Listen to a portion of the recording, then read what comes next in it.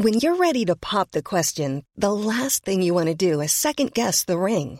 At BlueNile.com, you can design a one-of-a-kind ring with the ease and convenience of shopping online. Choose your diamond and setting. When you find the one, you'll get it delivered right to your door. Go to BlueNile.com and use promo code LISTEN to get $50 off your purchase of $500 or more. That's code LISTEN at BlueNile.com for $50 off your purchase.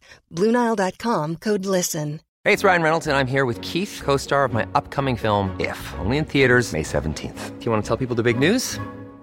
All right, I'll do it. Sign up now and you'll get unlimited for $15 a month and 6 months of Paramount Plus Essential Plan on us. MintMobile.com/switch. Upfront payment of $45 equivalent to $15 per month. Unlimited over 40 gigabytes per month. Face lower speeds. Videos at 480p. Active Mint customers by 531.24 get 6 months of Paramount Plus Essential Plan. Auto renews after 6 months. Offer ends May 31st, 2024. Separate Paramount Plus registration required. Terms and conditions apply if rated PG. Since 2013, Bombas has donated over 100 million socks, underwear, and T-shirts to those facing homelessness. If we counted those on air, this ad would last over 1,157 days. But if we counted the time it takes to make a donation possible, it would take just a few clicks. Because every time you make a purchase, Bombas donates an item to someone who needs it. Go to bombas.com/ACAST and use code ACAST for 20% off your first purchase. That's bombas.com/ACAST, code ACAST.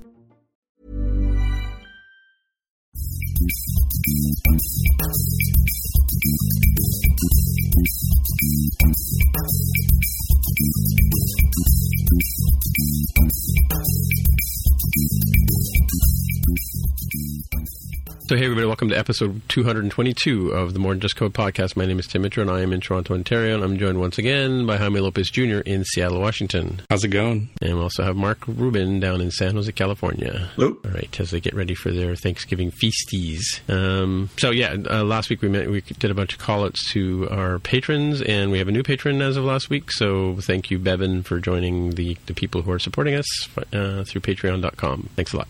All right, so you've got some follow-up items here first to talk about, so why don't you dig in? Yeah, the first one was a little bit of clarification on the teeth cleaning. I wasn't getting my teeth cleaned.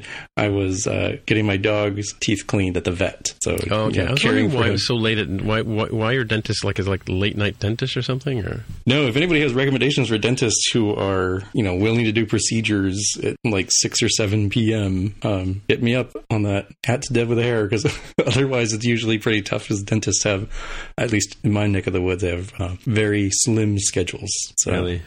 Certain hours out of the day, not usually past 3 p.m., and generally with Fridays off. So, in terms of ROI and lifestyle for getting a medical degree, it seems like dentistry is the way to go. Wow. I do know that. I do know of dentists, husband-wife teams who, maybe because they were starting a practice or whatever, did offer a one night a week kind of thing up here in Ontario. And I don't know that dentists necessarily, I think they pretty much work 5 days a week here. I don't know. I don't hang around dentists too much other than playing hockey with them in the past. Stuff like that.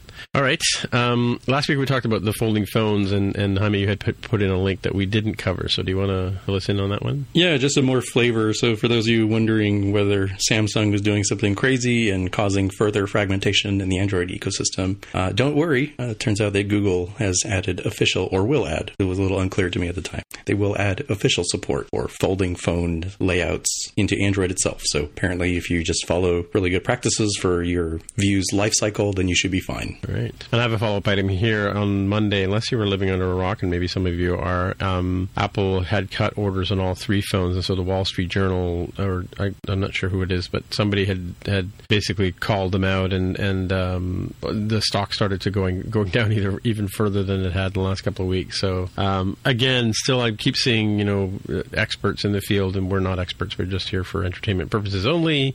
But I have heard experts in the field saying Apple is still a stock to hang on to for the long term. But yeah, this news came out on Monday, and last 2 weeks we were talking about Apple cutting estimates on the iPhone XR, and now that all 3 XR, XS, and XS Max have been cut back. So that was a big story on Monday, and of course, the stock continued to go down. I don't know where it is today. Do you know, Mark? It was up a little bit today, so it's up to something like 178. Yeah, so when this story came out, it was down to 186. So it did go down a little bit further. But yeah, it's been a mess. Yeah, who knew? But I mean, the fact that it went up over 200 and then all the way up to almost 240, I think, right? That was remarkable. 233, I think, was the peak. 233, yeah. So, but that was remarkable. I mean, none of us expected that as well. So, I think it's still a pretty solid company. And I think I did also hear too that some of the trade issues with China, the tariffs and that kind of stuff, is not helping. In fact, it's hurting Apple, even though for a while there the government was saying that Apple would be exempt in some way. Obviously, they're not. So, yep. I think the broader context here is that the stock market has lost pretty much all of its 2018 gains at this point, as investors are spooked for many, many reasons. It doesn't surprise me that Apple would go down as the rest of the market has gone down. It's hard for me to really know what to think about this story. I do think it's probably the first story of this kind that's been actually true, or I predict will be true, versus all the other years before, like, oh no, Apple's cutting. Remember, we were just talking about this last year. Right, yeah. Right, yeah. Oh no, Apple's cutting the iPhone 10. Oh no, it's too pricey. People aren't buying it. Oh, oops, turns out that was an utter false lie.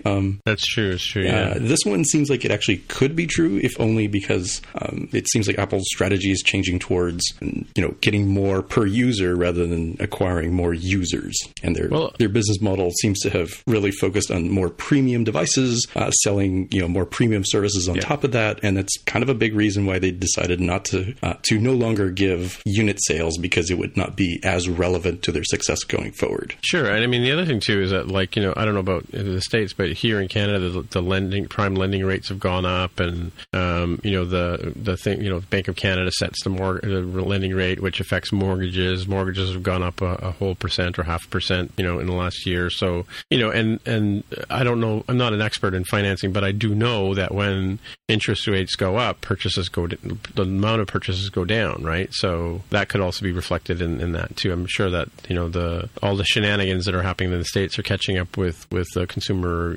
confidence as well, right? Which allows them to feel free to buy things, right?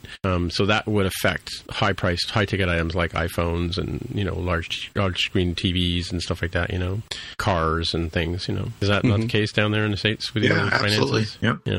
Yeah. There's also an argument to be made that the strategy of the 3 phones this year was a bit of a mistake on Apple's part, because the consensus has been that the 10S is not so much of an improvement over the 10 that it's worth upgrading early. I think that's a consensus. Right, yeah. And the 10R replacing the 8 is not really at the same price point. It's a higher price point than the 8 was. So there really isn't that lower end. Well, the 8 is still available though, right? So there is that low end, right? Right, but if you already have an 8, you're not going to buy. Oh, yeah. So there's not a lot of pressure to upgrade this year for a lot of people, I think. So it may be just that. Well, maybe Apple would have been better off to have, instead of the 10R, something a little bit lower priced and more like the 8 form factor, maybe. Or maybe it's a long-term play, and next year everything will be great because that's the regular cycle. Who knows? It's hard to say. Well, to me, it's more about, again, we talked about privacy and security and stuff like that in the past, and that seems to be a focus for Apple. If you think about it, their cornerstone products, I guess is the word I'm looking for, all are Face ID products now, right? Like the iPads now have Face ID, even the MacBook Air now has Touch ID, obviously Apple's going towards the biometric stuff. So by bringing out the 10R, they've brought out another lower, I'm doing air quotes, lower cost of entry device that has, the Face ID technology, right? So, and I think with the the A12 Bionic, is that what it's called? Being able to do machine learning or the machine learning support and all that kind of stuff. That's where they're kind of taking in the market, or they want the market to go. We've all said before, Apple kind of goes where Apple puts the puck in the corner and we go get it, kind of thing. The whole sort of Gretzky go where the puck is going kind of thing, right? Apple kind of knows, or seems to know in advance of what we know where the puck is going or where the puck should go, right? Yeah, no doubt. But and they're all great phones. phones, but there is a little bit of a void in the lower price market that sure people from buying new phones. Sure. Yeah. Yeah, it definitely seems to me that for app developers, you probably won't expect your market to get much bigger, but there might be a shift because it is going up market for where Apple is focusing, that maybe there might be a shift in the kind of customer that you end up having. Right, exactly. It kind of making me think about subscription pricing, and if somebody dropped, I don't know, what was the low price for 10R? Was it like $749 US? Somebody's dropping $749, you better use safe area insets. You better be notch compatible. You better use biometrics. Exactly. You can't sort of skate by with some of the things you could before. So definitely in your interest to watch those WWDC videos, make sure you modernize your apps and get them ready for whatever happens next year. Well, another point about that, and I raised a couple of weeks ago, is that these new devices, I don't know about the iPads, but these three new devices all are used that ARM64E architecture. So that's why Apple's pushing us. I think by March sometime there's a deadline to have updates and new apps have to support what they're calling the iPhone XR, but it's because of the architecture, I'm sure. With the iOS 12 SDK, right? That's something that's got to be considered as well, right? Because they want us to support their new devices and architectures, right? And then also you need to have the safe area in there for the new iPads as well, because they don't have bezels and home buttons, right? Right. Right. So we'll keep an eye on the stock. I wouldn't. I would just stay calm. Apple's not dead yet. We're not ready to call it a day yet. All right. So Jaime, the day has finally arrived with Verizon. What do we got there? Soon to arrive, technically, but folks will remember that we talked about the dual SIM capability for these brand new iPhones we were just talking about. Sadly, Verizon didn't properly support it for reasons that escape me as to what the technical concerns were. But in an internal memo that was leaked to 9to5Mac, Verizon is telling its employees it's expecting to launch that dual SIM support coming in early December. So is the dual SIM in every phone? Because I don't know. I don't remember if we have. I think Bell is the only one supporting it here in Canada as well, right? Like, is it because we're still putting SIMs in our phones up here, right? Like physical micro SIMs or whatever they are, nano SIMs. Do we know if the eSIM is in every market? Like, is it in every device that's going to every market? I think the only exception, and it wasn't even that long ago we talked about this, and it's embarrassing for me.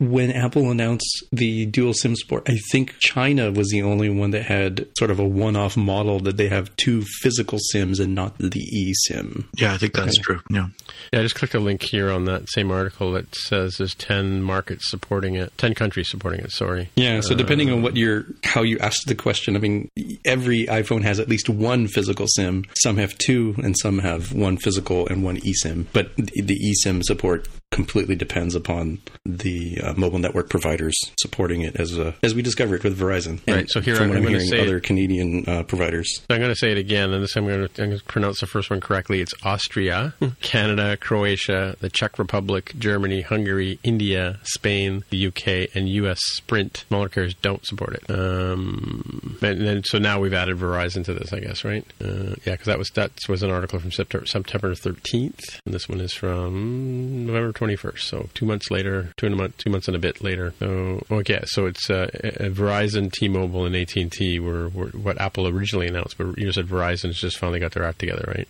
Yeah, there was something weird where if you had the second SIM activated, then your Verizon original account stuff went down to 2G, which is obviously not an acceptable user experience. So they must have discovered something on a technical nature that they had to resolve in their network. Right. Okay. All right. On to the main stuff. This just in, literally, today it was announced on The Verge, I believe, that, or Apple News, actually, The Verge is Apple News, that Amazon is now selling Macs, iPads, Apple Watches, and Apple TVs. I was just telling the guys before the show that I'm looking to get an Apple TV 4K for my house and waiting for the Black Friday sales, which will be over by the time you hear this.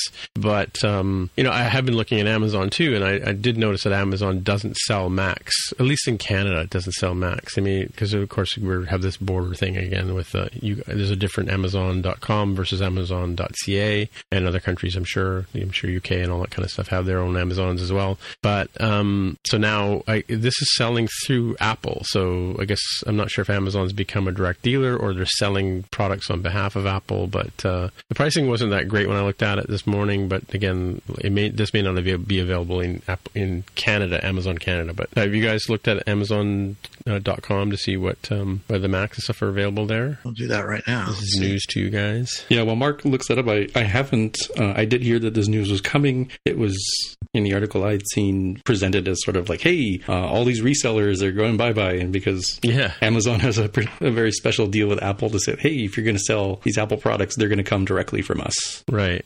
Push everybody else, which in some respects is not a bad thing, because Amazon has struggled to deal with like people having, quote unquote, oh, this is a new device. Like, no, it's not. It's a refurbished device being sold as a new device, and you're getting scammed, peripheral components like lightning cables. Hey, I thought this was being sold through being an Apple one, but nope, it turns out it's some knockoff. And I think from Apple's side, they were like, Amazon, you have to just remove it all if we're going to put our stuff officially on your site. Like, we need to make sure that we control that part of the experience. Well, yeah, and Apple is very, very particular about record keeping and stuff like that with and like, I'm sure Amazon.com won't be able to sell me a Mac because I'm in Toronto, and it would break the rules for Apple selling across borders and stuff like that, right? So I'm seeing the full range of Macs here, as well as the iPhone 10, the iPad 2. It's kind of a weird one to be on there. Mm-hmm. Apple Watch, Apple What Pencil. does the Mac pricing look like, comparatively speaking? Well, let's see.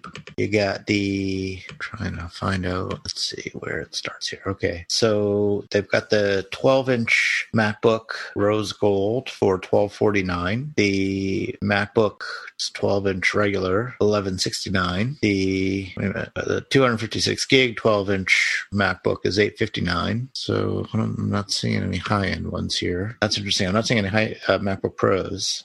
There's a 13.3-inch MacBook Air Silver is $909. If we go back to that first rose gold one you mentioned, the 12-inch, I'm looking on the American site. It says $1,299 for that guy, starting at for $256. For the Apple? 12-inch MacBook. Yep. I think you said $1,299 for the first for the rose gold. Yes. Yeah. $1,249. $1,249. Okay, yeah. So it can't be the right same price unless they're undercutting Apple, which wouldn't surprise me.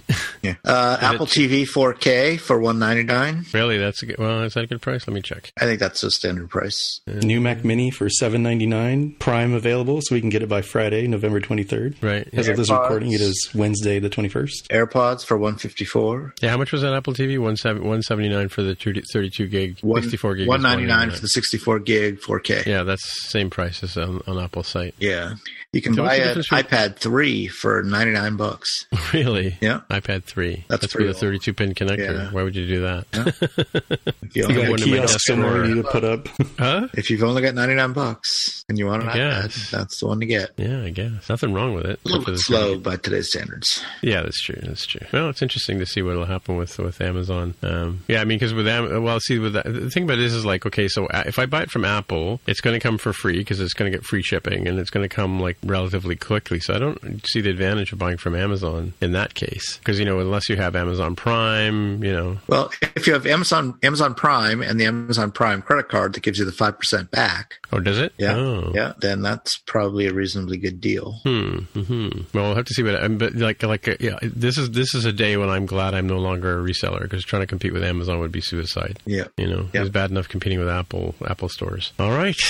So moving on. So it looks like my future king, Prince William, has launched into attacking the social tech giants on their problems. I guess he's weighing in on the issues that we've been seeing with the Facebooks and all the disclosures and things that people are having trouble with. And it sort of follows up with an article I'm going to talk about in a minute with Tim Cook. But he's weighed in on how he sees the social networks, the Twitters, the Facebooks, the Snapchats, YouTubes, Apple, and Google, Apple as well in there. I guess he's a little upset with people. So yeah, well, I think everything he's saying is true, but what makes him an expert? Yeah. Why do we care what he says? Well, I just think it's interesting that somebody from the British monarchy is finally weighing in on this stuff, right? It's been a long time coming if you think about it. Like they should have said something a long time before this, right? I think it's sort of the proliferation proliferation of cyberbullying, which has been around for a number of years now, and hate speech, and obviously the fake news and all that kind of stuff is going to be a problem. You guys saw that we talked about deepfake a couple of months ago, I guess, but you guys saw the Obama announcement that was apparently put out a little while ago, and it was as if Obama was talking about things, but it was actually, I think the voice was done by one of the guys from Key and Peele. Did you see that? Right. Oh, really? Yeah. Mm-hmm. You had heard that, Mark? No, I haven't heard of that one. Oh yeah, no, it's a video that came out like in the middle of last week, and it was one of these demonstrations of, I don't know if it was meant to be a demonstration or just a comedy piece or whatever, but it looked like Obama, and it was like completely done with deepfake, and the voicing was done by the director guy from who made the movies. What's his name? Jordan Peele, I think his name Jordan is. Peele, yeah. Mm-hmm. So he did the voicing of Obama. It didn't, to me, you could tell it wasn't Obama's voice, but it certainly did look a lot like his face, So in this apparent video, except for the fact that he was sitting at the White House Oval Office table with an American flag behind him, which we all know is not possible to do these days, right?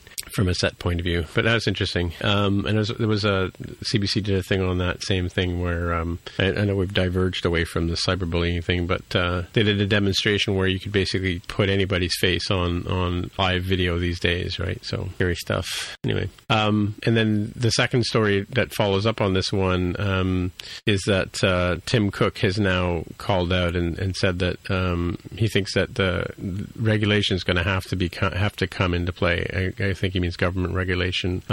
He says it's inevitable the way things are going. That he's not a fan of it, but he's a big believer in free market. He says, but it's just getting out of hand. And of course, I don't know what government's going to basically be able to win behind that. But there you go.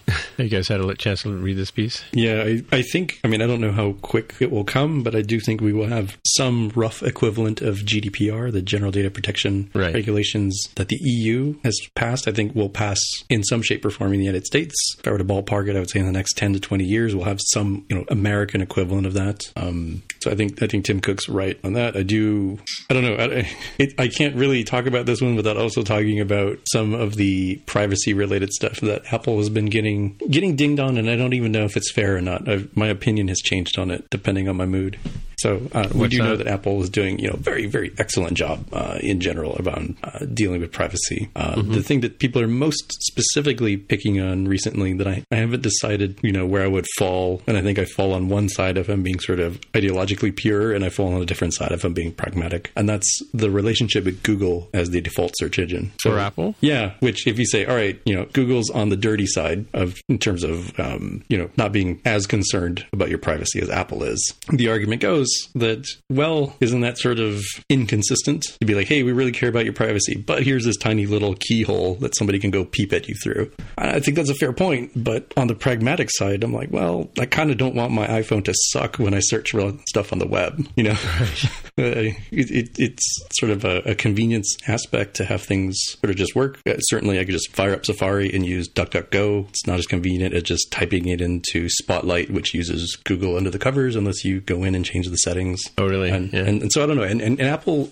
gets paid a boatload. They probably are literal boats that just sort of show up across the bay, delivering money to Apple. I don't know what to think about that one, but I do generally agree with Tim Cook's sort of stance that this privacy aspect is going to be inevitable. We will definitely have to deal with it as developers. We should really start thinking about it now. Yeah, right. Well, but aren't other things like telephone and newspaper and television and radio and television, aren't they regulated in the United States in terms of what you can show at certain times of day and all that kind of stuff? Yeah, and that's where it's sort of tricky because those scale really well in terms of how do you what sort of regulation would you have and what sort of measures would you put in place to make sure that fake news doesn't come out, as an example, on CBS's nightly news. There's kind of only a handful of people that get involved in having to deal with that, and it impacts millions of people. With something like Facebook and Google and Twitter, they're sort of stuck with we have hundreds of millions of people, or in the case of Facebook, we have billions of people.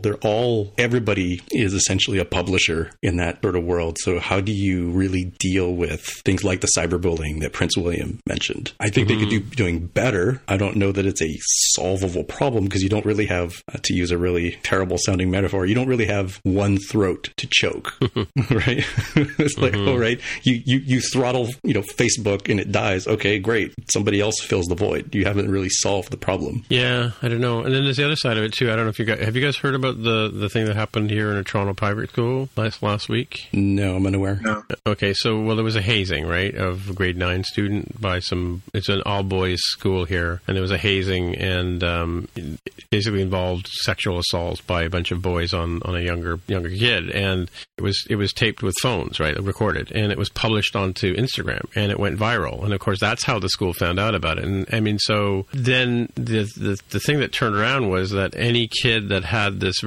video on their phone was in possession of child pornography, right? So there was a whole sort of, and again, like kind of spirals out of control really quickly, right? And how do you explain to a 13-year-old kid that the video you're showing your friends is actually pornographic, you know?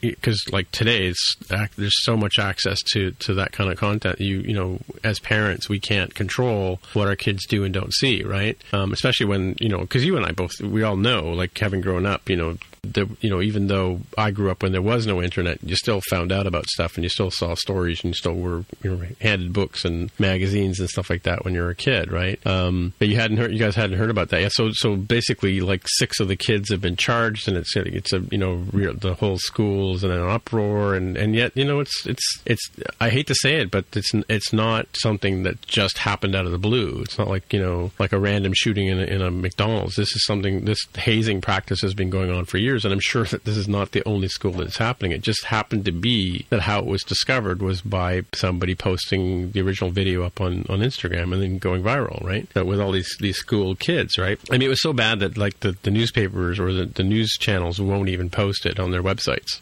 you know, so yeah. Yeah. So that's a really good example to use for, like, you know, the CBS Nightly News with Lester Holt is never ever going to show that video that you just talked about. Right. They might reference it. And actually, now that you've described more about it, I probably overheard some of that stuff. I assumed it was in the United States. I didn't even know it was in Canada because I wasn't listening that closely. I was probably doing dinner or something. Right, yeah. So there is like the measure of control to make sure that like bad stuff doesn't get out. I don't really blame Instagram per se for this one because their platform is being used. But it's blaming. It could have been Facebook or it could have been whatever. Yeah. Sure. Like, but it's hard to, like, how would they address this? Those of you out there might be shaking fists and like, aha, well, we can use on-device machine learning to make sure that, you know, a video of this type doesn't get, you know, uploaded. It's like, well, okay. But then you have the other side of that has happened with automated stuff, in particular Facebook, where their automated censoring stuff removed people sharing, I forget what the title of this photo is, but it's an iconic, horrible photo from the Vietnam era where there's like the napalm being dropped and there's like the naked children running towards the camera. Oh, yeah, I know the one you mean. Like, that's a historical girl, document, right? And it's something we should never forget because it was a terrible time in humanity. But if you're writing, you know, machine learning stuff to avoid, you know, naked bodies and naked children's bodies, you're probably going to end up blocking that one unintentionally. So it's not really a, hey, we just throw some engineering at it sort of problem. And that's sort of where I'm like, I can appreciate what Prince William is trying to do. I just don't really have a great sense of how it can move forward in an effective way, in a global way, because that's sort of where we are now, a globally connected society. Yeah, I mean, like the monarchy is sort of upper management, you know, in terms of Canadian governments, you know, and even in your British government, right? They're the head of state, but you know they're not really the government per se. You know, they're symbolic leadership, right? You know, like you guys have your House of Representatives and the Senate and that kind of stuff. We have our our parliaments here, you know, and the UK has their own parliament as well, right? So it's you know, it's if you equate it to like a corporate environment, it's like this by the time it gets to the very top of the top of the food chain or the command chain, it's kind of, you know, watered down. So I'm sure the monarchy has known about this for a long time, or at least, you know, young. I mean, and maybe it's Prince William because he's a younger guy. I mean, he's, you know, in his 30s, I think, right? So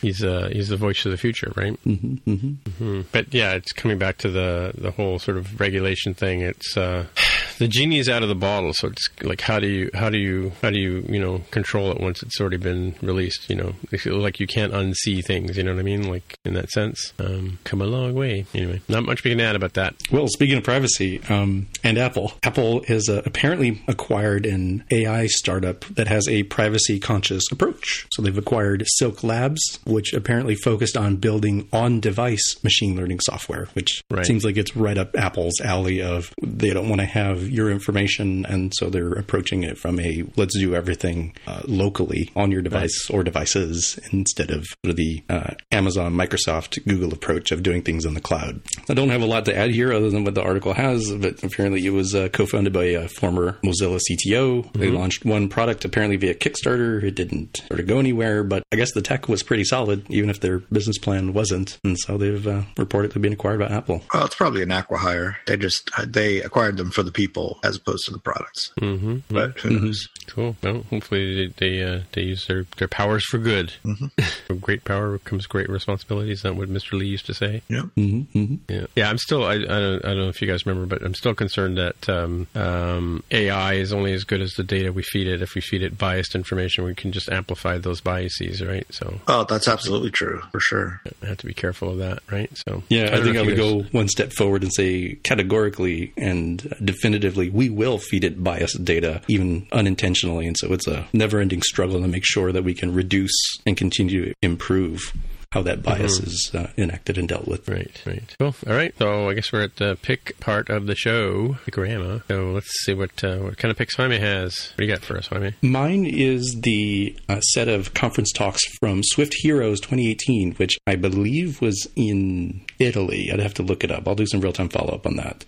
I believe some of these talks, just based on the titles and the people, are some that I've seen before, like Paul Hudson's Separation Concerns, Refactoring View Controllers Live, and Ellen Shapiro's Series Shortcuts were both very good that I've seen at other conferences. But there's some new ones on here that look very interesting to me, like Daniel Lever's GraphQL for Mobile Developers, and where was the other one in the list? Advanced Swift Optics by Elvira Roca, which, despite the title, because I kind of clicked through really quickly, I don't think it has anything to do with like image handling. It seemed to be some sort of thing called lenses that you can use to do nifty, cool programming tricks. So it sort of tickled my fancy as like, oh, I don't know what an optic is. Let me go check this out. And unfortunately, I haven't, so I can't sort of speak to that particular talk. But there are 15 videos here for your enjoyment. Let's see, where was Swift Heroes? In Italy? Where specifically? In Italia. Torino. That's your follow-up. Cool. Just looking at some of the people speaking. Interesting stuff. Okay. My pick's kind of, we talk about having iOS on the Mac. So, because that's the marzipan sort of thing coming forward. And I was delighted to find yesterday a tweet on Twitter about running the original Mac operating system on iOS and using this Mac eMini or Virtual Mac for iOS. So I took it for a spin today. It's basically a GitHub project, which is Xcode. I think it's a port of this Virtual Mac thing that's been going around for a little while. You can download a Mac ROM image and import it into this thing. And here I can show. I don't know if you guys might remember the sound, but if you haven't ever heard it before, I'm just going to open up my iPad here, hold it up to the microphone, and launch this app. And you basically opened up a Mac Mini or original 128 or Mac Plus, a 2-finger swipe over here, I load in the floppy disk, and I've got Welcome to Macintosh, and I have System Startup Disk and a trash can and File Edit View special menus and all that kind of stuff. And you can load up disk images of programs. Of course, I've got all my floppy disks turned into disk images years ago, so I have to go find out the CD where I put them on. But I can load up, Dark Castle or Beyond Dark Castle or all those, Mac Paint or Mac Write and play around with Mac OS on my iPad. So not the Mac OS you're thinking of, but the Mac OS I'm thinking of. That's cool. The real question is, does it actually say trash or does it say bin? Well, this is before localization. I mean, well before everything's in American, right? So, mind you, I think they did have localized operating systems back then too. But it says trash, and it's the old. It's basically a black and white OS. There are a couple of options for for Macs you can emulate. Let me just open it up again. You can emulate a Mac Plus, a 128K Mac, as I said before. Just going to do a 2-finger swipe here. It's really kind of cool using the mouse, using your finger as a mouse, I have to say. It's got British, French, Spanish, a couple of Spanishes, and US, whatever country that is, I'm not sure. But you can run Mac 2 in here, which basically means you can run a color operating system as well. So I've currently got System 608 loaded up on it from a floppy, but because I don't know if you remember back in those days, you either, if you didn't have a hard drive, you used to boot off a floppy. So you would create put a system file on like a Mac Word or Mac Write floppy disk, and then you'd basically launch your app right onto that, and then to save, you'd have to switch out the floppy disk and that kind of stuff. But you can create images and stuff like that, and it uses the document directory in the iOS app to be like your file system, so you can store different disk images and stuff like that, and create, I could create a hard drive on here, I suppose, and load an OS on it, and I'll have to give that a shot. But yeah, I just loaded this up just a couple of hours before the show. Like I said, I saw this yesterday, but yeah, it's lots of fun playing around with the original Mac OS on my iPad. I think we were talking to Jonathan about that last week, right? We were on Spotcast. He was talking about the fact that he's got some really old format stuff from his original Macs, because I think his first Mac was a Classic 2 or Classic. So he's got Claris work documents and stuff like that, and there's no way to read them. And basically use Dropbox or iCloud or Air sharing, or what do you call it, AirDrop to transfer files over to this OS, which is kind of cool, right? So I had never considered this as a possibility for Jonathan's problem of he wants to look at his old work that he has done before. Yeah. Why doesn't he use that disk image and load it into his iPhone or his iPad and scroll around? Totally. Wow. Yeah, no, this is cool. Like all those old games are fun. I mean, I don't know if you ever I don't know if you've ever even heard of Dark Castle. Have you heard of Dark Castle, Mark? Of course, used to play it on the old Mac. It had an Easter egg. Do you remember what the Easter egg was on Christmas Day, Mark? I don't remember that. No. So the way the game worked is you went into this mansion, and in the main hall you went into different rooms, and you had you tried to solve these puzzles, and if you fell, you would land in the dungeon. You'd have to escape out of the dungeon, and you used to throw rocks at these rats and bats and stuff like that. And it was a whole 2D world. But when you came into the main hall on Christmas Day, there would be an elaborate black and white rendered Christmas tree there. So yeah, that was lots of fun. So it was always fun to play Beyond Dark Castle and Dark Castle on Christmas Day. But I've got all those old helicopter games and all kinds of old Mac 68K stuff archived somewhere, so this is fun. Does this mean that you have HyperCard on iOS through this mechanism? I technically could, I could load up HyperCard on here. You're right. Mm-hmm. In fact, I still have a sealed set of manuals, and I have all the floppy disks for all this stuff. I even have a bunch of System 1 floppy disks that Carol found me on eBay once. So I've got the original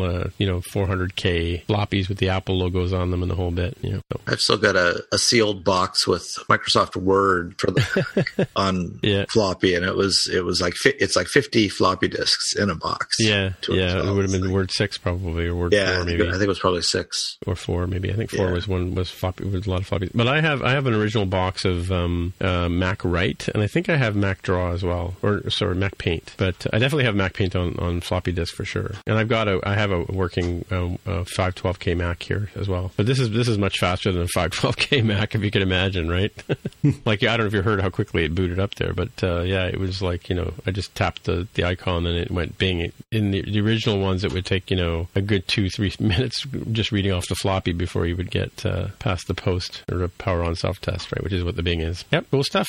Actually, I should try the Mac 2 version, because that would have the chime instead of the Bing, right? So that's what I'll have fun with is working on Mac OS on. I'll freak people out on the streetcar by opening up my Mac and opening up Mac OS on.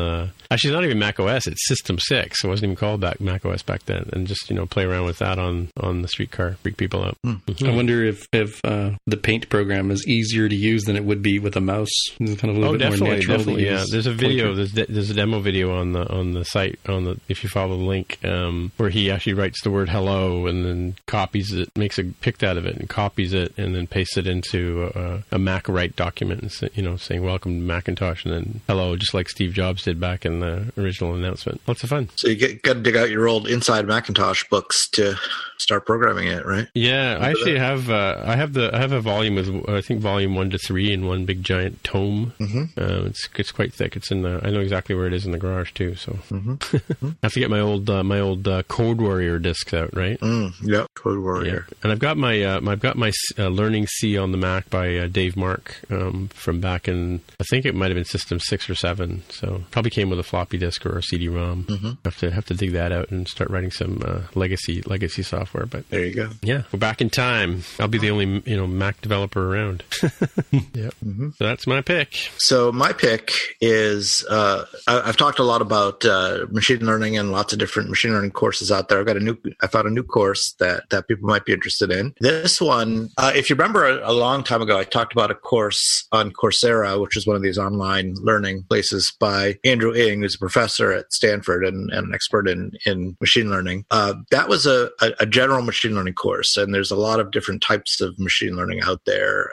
Neural networks are kind of the most trendy right now and most used right now, but there's support vector machines and just regular regression techniques and Bayesian techniques that are all just sort of general machine learning. But now, as I said, neural networks are the most predominant type of machine learning out there, and in particular, things called deep neural networks or deep learning are really big right now. And these are neural networks with just a whole lot of layers, so huge numbers of free parameters. And they've recently become more used and more popular because computer power has caught up to the needs to do these networks. So now computers are fast enough to actually use these networks pretty regularly and reliably, and the amount of data out there is enough to actually train these networks. So deep learning is a thing you'll hear a lot about these days. And Andrew Ng, the same professor, has another actual series of courses. They call it a specialization on Coursera called deeplearning.ai. And it consists of 5 shorter courses. So it's the old one was a full length course and many weeks long. But this one it's broken up into 5 smaller ones that are all about. They say 3 or 4 weeks, but I actually went through them a lot quicker than that each. Maybe because I'm a little bit familiar with some of the topics already, but and so it may maybe for a beginner it may take the full amount of time, but they're much shorter. And the courses are, the first one is Neural Networks and Deep Learning, which is just a general introduction to what deep neural networks are and how they work. Then course 2 is Improving Deep Neural Networks, Hyperparameter Tuning, Regularization, and Optimization. Course 3 is Structuring Machine Learning Projects. And so those 3 are sort of just all about sort of general types of deep neural networks and how they work. And then the last 2, one of them is called Convolutional Neural Networks, which is a specialized technique that's really, really powerful for computer vision and image learning. And my guess is, in fact, more than the guess, is that that's what they use over at Apple for all the the photo recognition and Create ML and all that kind of stuff, and Google Photos. These are all based on convolutional neural networks. These are techniques that have been really developed strongly just in the last 5 or 10 years or so, and have really become mainstream. And then the last one is sequence models. That's all about something called recurrent networks, which are sort of time-based networks for learning sequences, time-based sequences of things. So they're really good for voice recognition or natural language programming, or natural language. Natural language processing.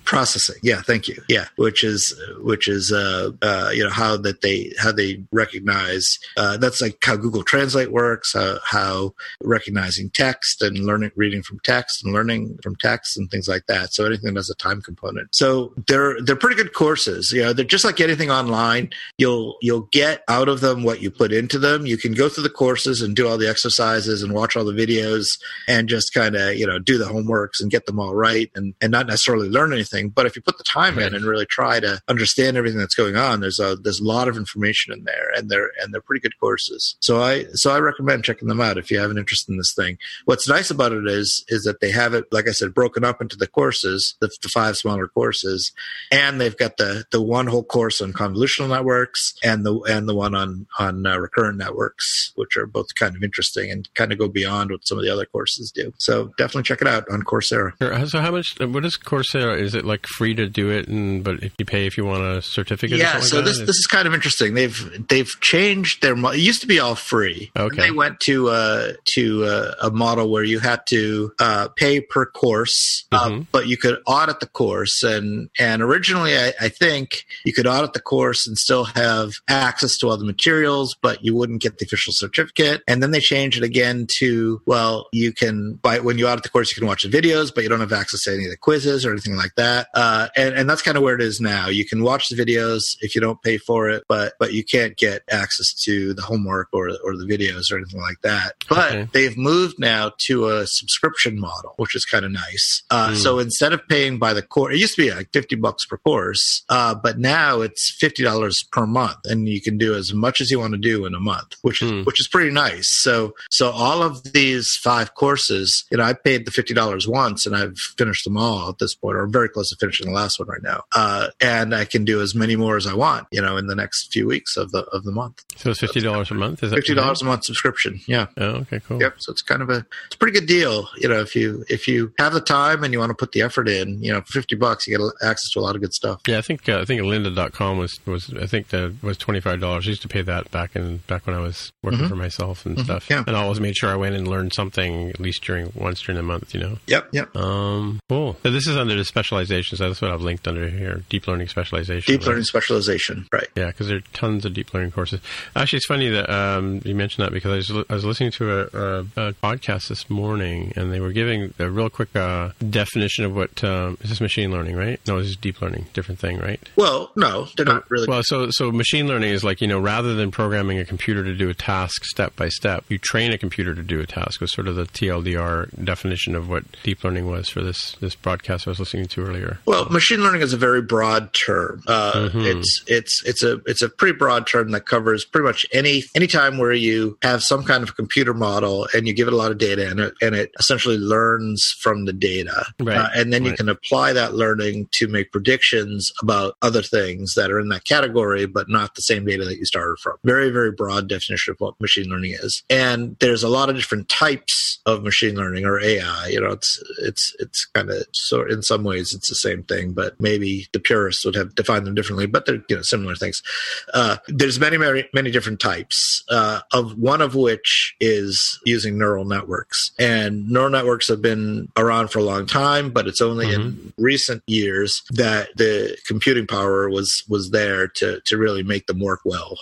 And because the computers have gotten so powerful, they've started to dominate the space of machine learning. And there's a specific area of neural networks that is called deep learning, and those use what are called deep neural networks, which again it's not really a different thing. It's just a different term to describe networks that have a lot of layers. And they're called deep because they have they're deep in layers. They're very wide in layers. And the deeper you make the network, the more capable of learning they are. Of course, at more computational cost, but they are they're capable of learning more. So deep learning is the new trendy hotness in machine learning. But it is a type of machine learning. It's not a separate thing from machine learning. Interesting.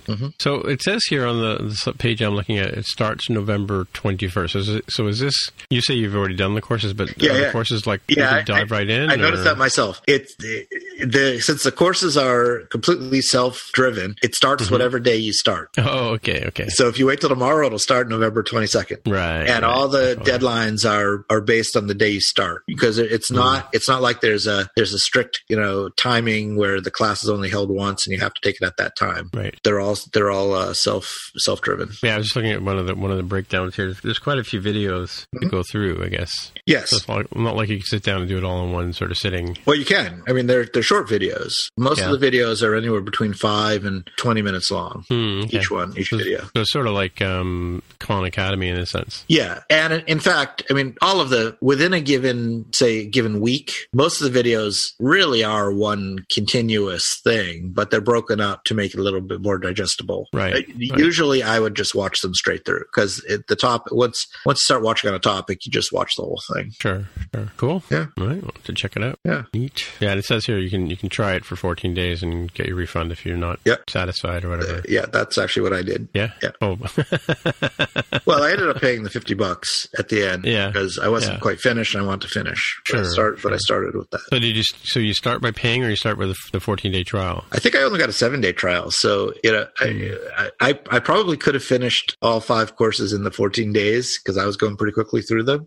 But, most people probably want to take more time to do it. I wanted to get through them fast. So I did that. Yeah. So I only had a 7-day trial, and I got through, I think, the first 3. No, I probably didn't get that many done. Maybe the first 2 in the first week. And then I paid the $50 to get the rest of them. Cool. All right. Okay, well, I guess that's it for the week. And so, Jaime, if people want to get in touch with you on the interwebs, where would they look? I'm on Twitter as @DevTheHair. And Mark, if people want to get in touch with you? Mark R. at smapsoft.com. All right, and I am Tim Mitra, TIMMITRA on the Twitter machine, and that's the best way to get a hold of me. So until next week, we'll talk to you later. Bye. Bye. Bye. If you want to find out more about the podcast or see the episode show notes, visit the More Than Just Code website at mtjc.fm. You can get in touch with us on the website or follow us on Twitter at mtjc_podcast. If you have feedback or questions, send us a tweet with the hashtag AskMTJC. If you like the show, please consider recommending us to a friend, writing a review on iTunes, or pledging any amount at patreon.com/MTJC. You can find details on how to help us out on our website at mtjc.fm/sponsor us. Thanks for listening, and we'll see you next time.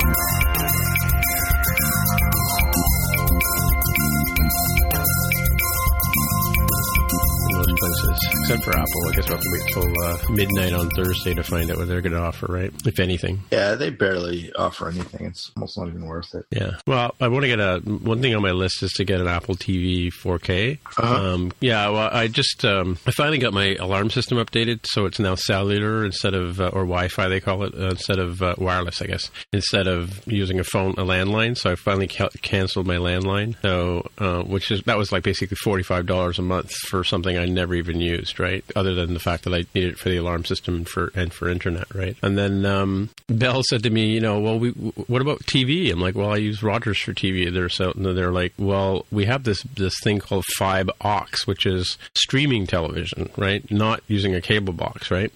And I said, I'm not interested. I couldn't get my wife to watch, TV on her iPad if my life depended on it, right? And they're like, well, if you bundle the Aux TV for a year with your internet, I was paying $120 a month for internet with, unlimited or whatever. They would give me both services for like $80. So like save, almost $40, get rid of the $40 phone bill, save $40 on the whole package, and get to watch streaming television, right?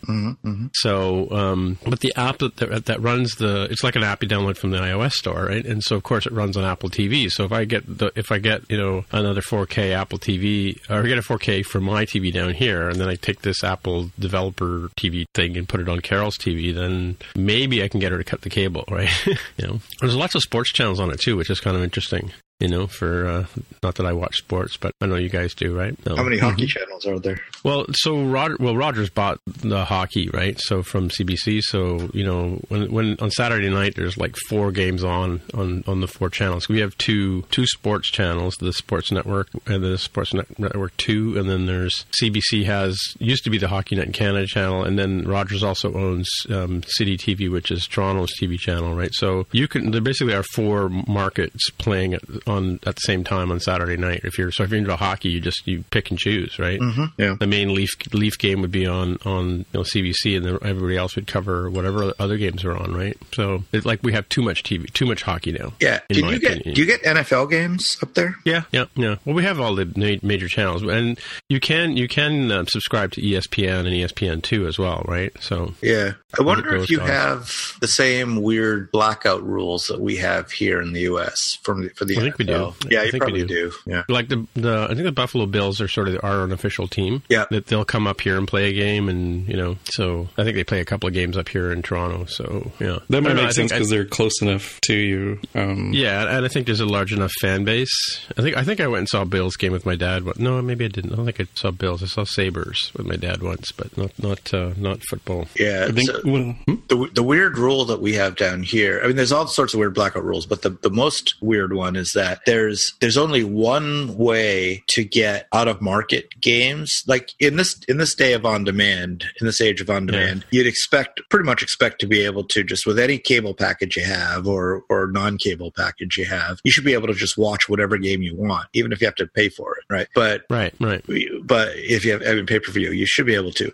But you actually can't unless you have DirecTV. There's only one way to get those out-of-market games, and that's through NFL Prime Ticket on DirecTV. And that's because they have an exclusive contract with the NFL. And it's pretty ridiculous. It's a complete monopoly. It's ridiculously overpriced, ridiculously expensive, and you have to have the satellite service to get it, which is nuts. Yeah, it's weird. Yeah. Well, it's a cash grab, I guess, right? Yeah. So what games, like, would it be games that you could technically go to physically that you would, or you're talking about out of market, like games that aren't in your local area? So I'm a Patriots fan, so I would like to watch every Patriots game that I can, and those are since I'm in the Bay Area, the local games are the 49er game and the Raider game. So the Patriots are considered an out of market game, and even when the network game, so there's always a couple of games that are the official CBS or Fox official game that they're showing on the network.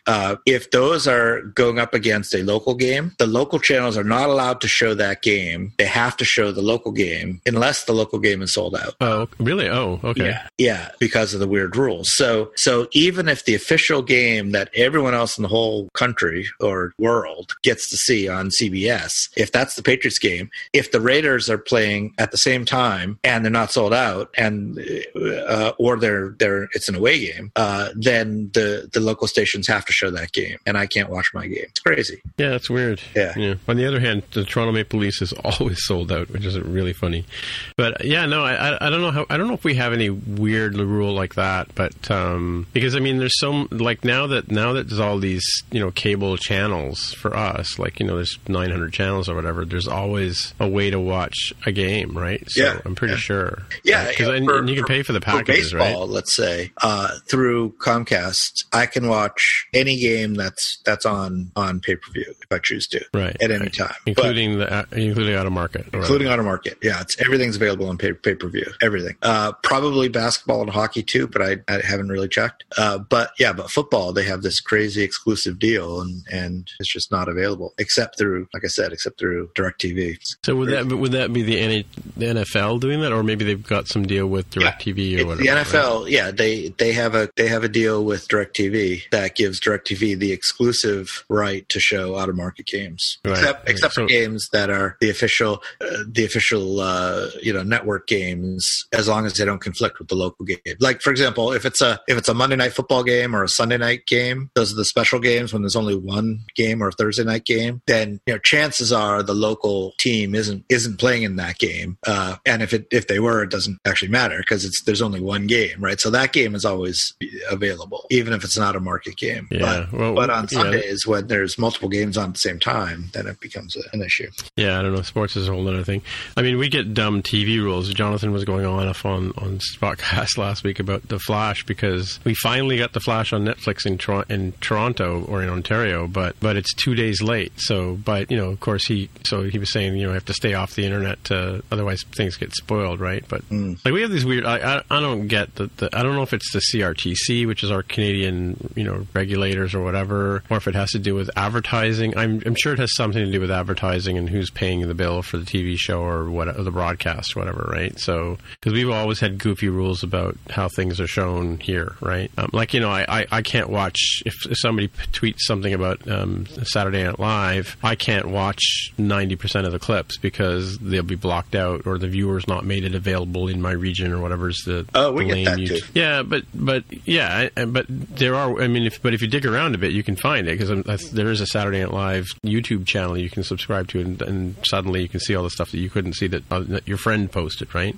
Mm-hmm. So I don't know. It's just like I think Jonathan's. Correct me if I'm wrong here, Jaime, but Jonathan's point was like this is like 2018, and like you can't stop people from accessing content, right? Like the national borders are not real anymore. You know, like you and I are talking to each other right now. We're not even in the same bloody time zone. You know? Yeah, you're 3,000 miles away, right? And it certainly seems silly when you have Commonwealth and former Commonwealth countries that they all speak the same language, so you don't even really have to translate it, which gets me to I wonder if the province of Quebec causes issues of like, well, I guess we have to have a French translation before we can even show it in Canada. That would make it a little bit less straightforward, but like there's no reason it couldn't show in New Zealand, South Africa, and Australia, and the UK at the same time as the United States. Yeah. Well, you can't sell products here. Like I don't know about TV. Like I don't know if that's really a rule. With there's a language. Well, I guess the language has to be available or something. Bill 331 or whatever it says, or you don't yell at your phones, people. But like we have a rule here that if you want to sell a product in Canada, it has to have French labeling on it, right? So maybe that's where that extra $50 that goes towards Apple stuff is probably for the extra hassle of making the packaging bilingual, right? Like they put a sticker over top of the box, like it's the same box you guys get, but they put a sticker over it to have the bilingual text there, right? So and same, like any product that's sold here that unless it's imported, even in imported stuff, ends up getting a sticker slapped on it, right? So physical goods, I mean, right? So yeah, I don't know. I don't get it. It makes my brain hurt. I think the one last thing I wanted to say about wacky regional rules for sports, at least here in the United States. Yeah. I might have the teams wrong here, so I apologize if I do, but let's just pretend I have the teams correct. So apparently there are a lot of Atlanta Braves baseball fans in Hawaii because for reasons that are unclear to me, as Hawaii is not even close to any team, the stations there decided to get the rights to Atlanta Braves baseball, and that's what they show there. Not even vaguely close, but that is if you're watching baseball in Hawaii, it's going to be the Atlanta Braves. Where does Atlanta practice or something? Maybe in Georgia, which is nowhere in Georgia, which is nowhere close to Hawaii. That's for sure. Well, it's like Dunedin, Florida, is where the Blue Jays practice, right? So there's a whole bunch of snowbirds. We call them snowbirds, or people like retired people who go down for the winter. Yeah, for spring training. Yeah. Well, and they live down there, and then but then they all around Dunedin, and they go watch the spring training games, right, and stuff like that. Yeah, exactly. Ooh, that's actually a good question. Now I don't know where they train because the Seattle Mariners go down to Peoria, Arizona, definitely outside the state of Washington for spring training. Yeah, because you have winter like we do, right, over there. Not quite like you do, but we do have winter. You're further north than me. What are you talking about? You have igloos up there in Washington. No, that's up in Alaska.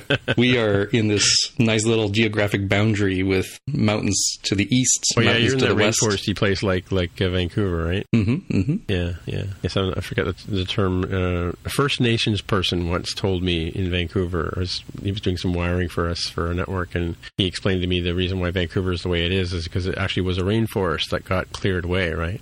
So that's why that was his theory. But I mean, maybe that's the lore or whatever. But it makes sense. Going back to the Braves thing, I wonder if it's because for a while there, the TV station TBS, which was a network, it's Turner Broadcasting Service, so it was a network formed by Ted Turner, who was based in Atlanta, and it was one of the early cable stations that was available everywhere. So it was originally a local Atlanta station that kind of became nationwide because it was on cable in the early days. Oh, okay. They used to show all the Braves games. Wasn't he owner of the Braves at some point? He was, and maybe still is. Yeah. So I wonder if that's where it came from, because they could get that channel. So the only baseball they could get was Braves or something like that. Purely a guess. Very well could be. That's actually a pretty good point. Yeah. Weirdness. But all right. Baseball trivia question. What three cities have the Braves played in as their home base? As the Braves, though? As the Braves. Mm-hmm. Huh. Obviously Atlanta is one of them. Yeah. Well, that's okay. There's two left. No idea. Athens isn't that far away from Atlanta. No, it's got to be something weird, like far away, like another market.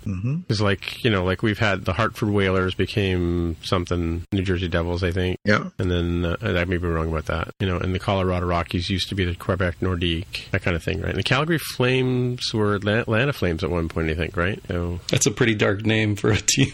What's that? Atlanta The Flames? Atlanta Flames? Why is that? Because it seems like a reference to Sherman burning down Atlanta during the Civil War. Oh. It may in fact be. It may in fact be, right? It may in fact be. The Whalers, the Hartford Whalers weren't like guitar players. They were large mammal hunters, Yeah. Okay, so the Braves started out as the Boston Braves. Oh, really? Yeah. Until the 1950s. Oh, really? Yeah, so you guys had the Red Sox too, right? We still have the Red Sox. Yep. Okay. So back in the early days, there were two Boston teams. There were the Braves and the Red Sox. Braves were the National League team. Red Sox were the American League team. Oh, okay, right. And then they moved to Milwaukee for a bunch of Milwaukee Braves. Braves. They were the Milwaukee Braves. Yeah. Yeah. Wow. And then eventually they moved to Atlanta. Does Milwaukee Milwaukee doesn't have a team now? Yeah, the Milwaukee Brewers. Another trivia question. Brewers. Right. So who were they originally before they became the Milwaukee Brewers? Jaime? I don't know. This one's for you. Oof, I have no idea. Let's see El if I would Paso guess. Brewers. Yeah. No.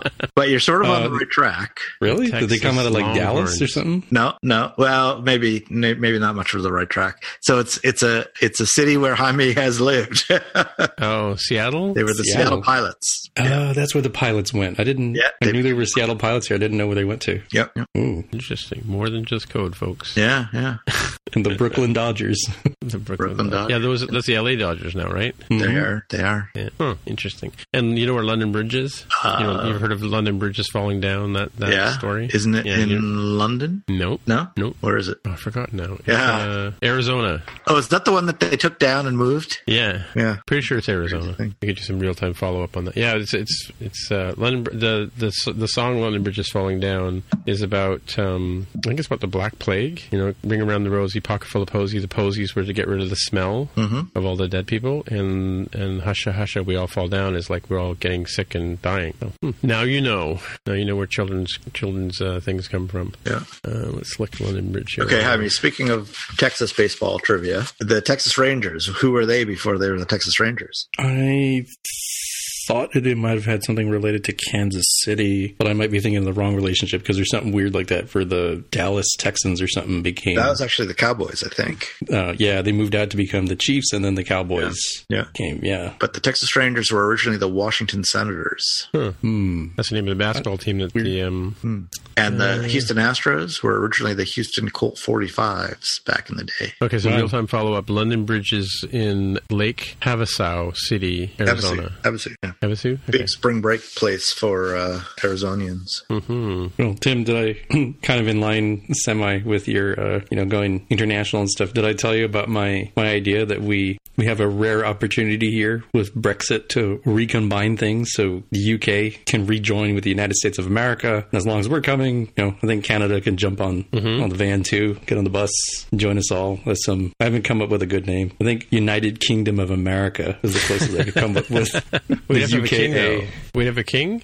We could still maintain the monarchy. We might make it so that like the Kardashians might be involved in that somehow. I was going to say call it Trump Kingdom. Yeah. And if we got part of the Commonwealth, it'd be kind of silly to not have New Zealand, South Africa, and Australia rejoin. That's true.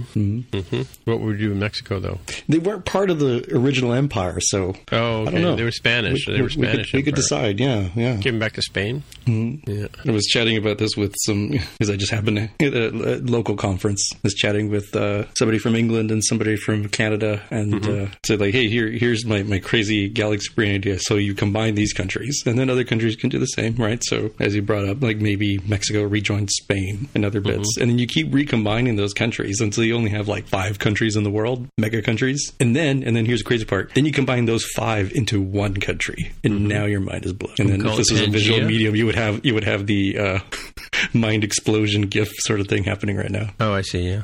Well, it could happen. So you said Trump pardoned a turkey the other day, yesterday? It's a very weird, and I don't know how far back it goes. It's a very weird tradition for American presidents around Thanksgiving to pardon a turkey. And then what happens to the turkey? That's a good question. I mean, they still probably eat them. Yeah, they just live them out in the wild. Like, you're free. Yeah, they probably don't tell anybody that. They give them a Mussolini engraved card that says better to live 1 year as a lion than 100 years as a sheep. Just send them out into the wilds. Who said that? Mussolini? Apparently. Really? Could be wrong on that. That came up as a thing here in the U.S. It's a constant thing. As I mentioned before, it's like, you guys in Canada are going to be real toasty from our dumpster fire here, warming up your buttocks. Right. So we have to work a new term into our podcast. Have you guys seen the videos about the guy who cuts a boat in half and tapes it back together, and this miracle tape? Mm-hmm. Yeah. And they use the same stuff. They punch a hole in a bucket. Yeah. With water, and they just cover it up with that tape. Well, they cover it up with the spray or something like that, right? They just keep spraying it till it's like it got a whole new plastic bottom. Mm-hmm. But he always says that's a lot of damage, right? So I have to work that into our podcast somewhere, because I was watching one the other day where the nephews were showing me that he pokes a hole in the bottom of the bucket, and then he takes a chainsaw and cuts a couple of holes, and he starts spraying the spray inside the bucket, but he keeps spraying it until it eventually fills in the gap, right? So it must have some kind of webbing in it or something like that. But where he's cuts the boat in half and then goes out on the lake and sails around on with this little power boat with this magic tape that seals inside water and stuff like that. Craziness. That's the stuff that makes kids excited these days. Apparently, it works reasonably well.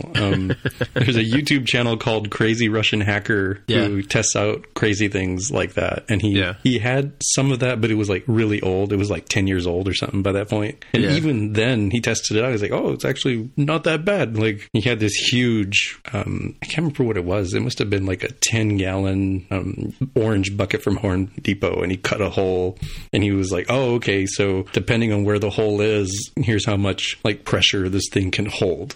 And so if the hole's kind of closer to the top, it like has no problem. But if you put the hole closer to the bottom where all the weight from the water, then it started leaking out. And he's like, well, it could be because the stickiness here is maybe as sticky as it normally would be with fresh ones. And he's like, oh, I wonder if you can use it to, is it strong enough to lift up this like 40-pound weight or something? And he does. And I don't know that it's as great as they make it sound in the made-for-TV video, but it sounds like it's not a total scam. It sounds like it does work in some limited capacity. Right. Well, there you go. Anyway, I gotta get going. I gotta go to training in the morning for 8:30, something crazy like that. Oh, tomorrow's a day off for us. That's nice. Oh, yeah. You guys are putting your feet up. Mm-hmm. Yeah. Oh, look, HyperCard. I can put HyperCard on my... We should have Thanksgiving every week because the traffic has been amazing this week. Yeah. It's like it used to be. I leave my house, I get on the freeway, I drive at 70 miles an hour, I get to the office, and, it's like it's a freeway. Interesting. I thought you would end up with trouble going at least one direction because of people all scrambling to travel elsewhere. That's pretty good. We here in Seattle, we're having big trouble with people trying to, as I mentioned before, a lot of people they weren't from here, so they're all driving to wherever it is they're driving and trying to get to the airport to get to family. Well, my commute isn't along the routes out of the Bay Area, kind of in between.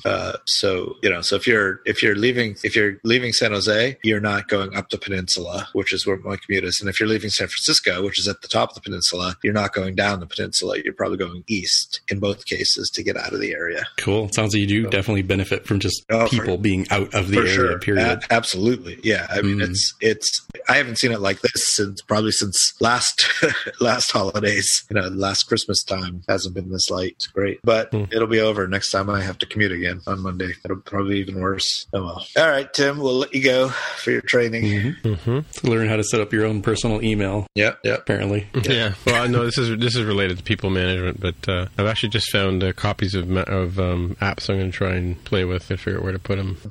All right, boys. All right. Talk to you later. Have a good night. Bye. Talk to you later. Bye. Bye.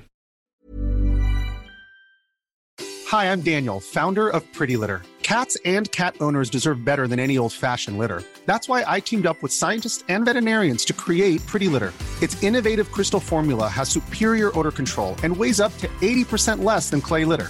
Pretty Litter even monitors health by changing colors to help detect early signs of potential illness. It's the world's smartest kitty litter. Go to prettylitter.com and use code ACAST for 20% off your first order and a free cat toy. Terms and conditions apply. See site for details.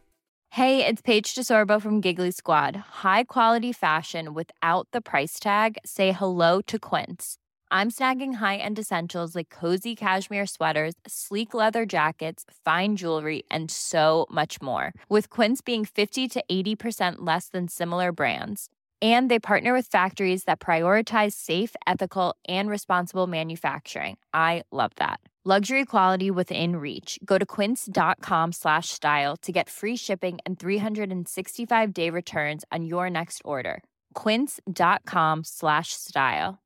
Imagine the softest sheets you've ever felt. Now imagine them getting even softer over time. That's what you'll feel with Boll & Branch's organic cotton sheets. In a recent customer survey, 96% replied that Boll & Branch sheets get softer with every wash. Start getting your best night's sleep in these sheets that get softer and softer for years to come. Try their sheets with a 30-night guarantee. Plus, get 15% off your first order at bollandbranch.com. Code BUTTERY. Exclusions apply. See site for details.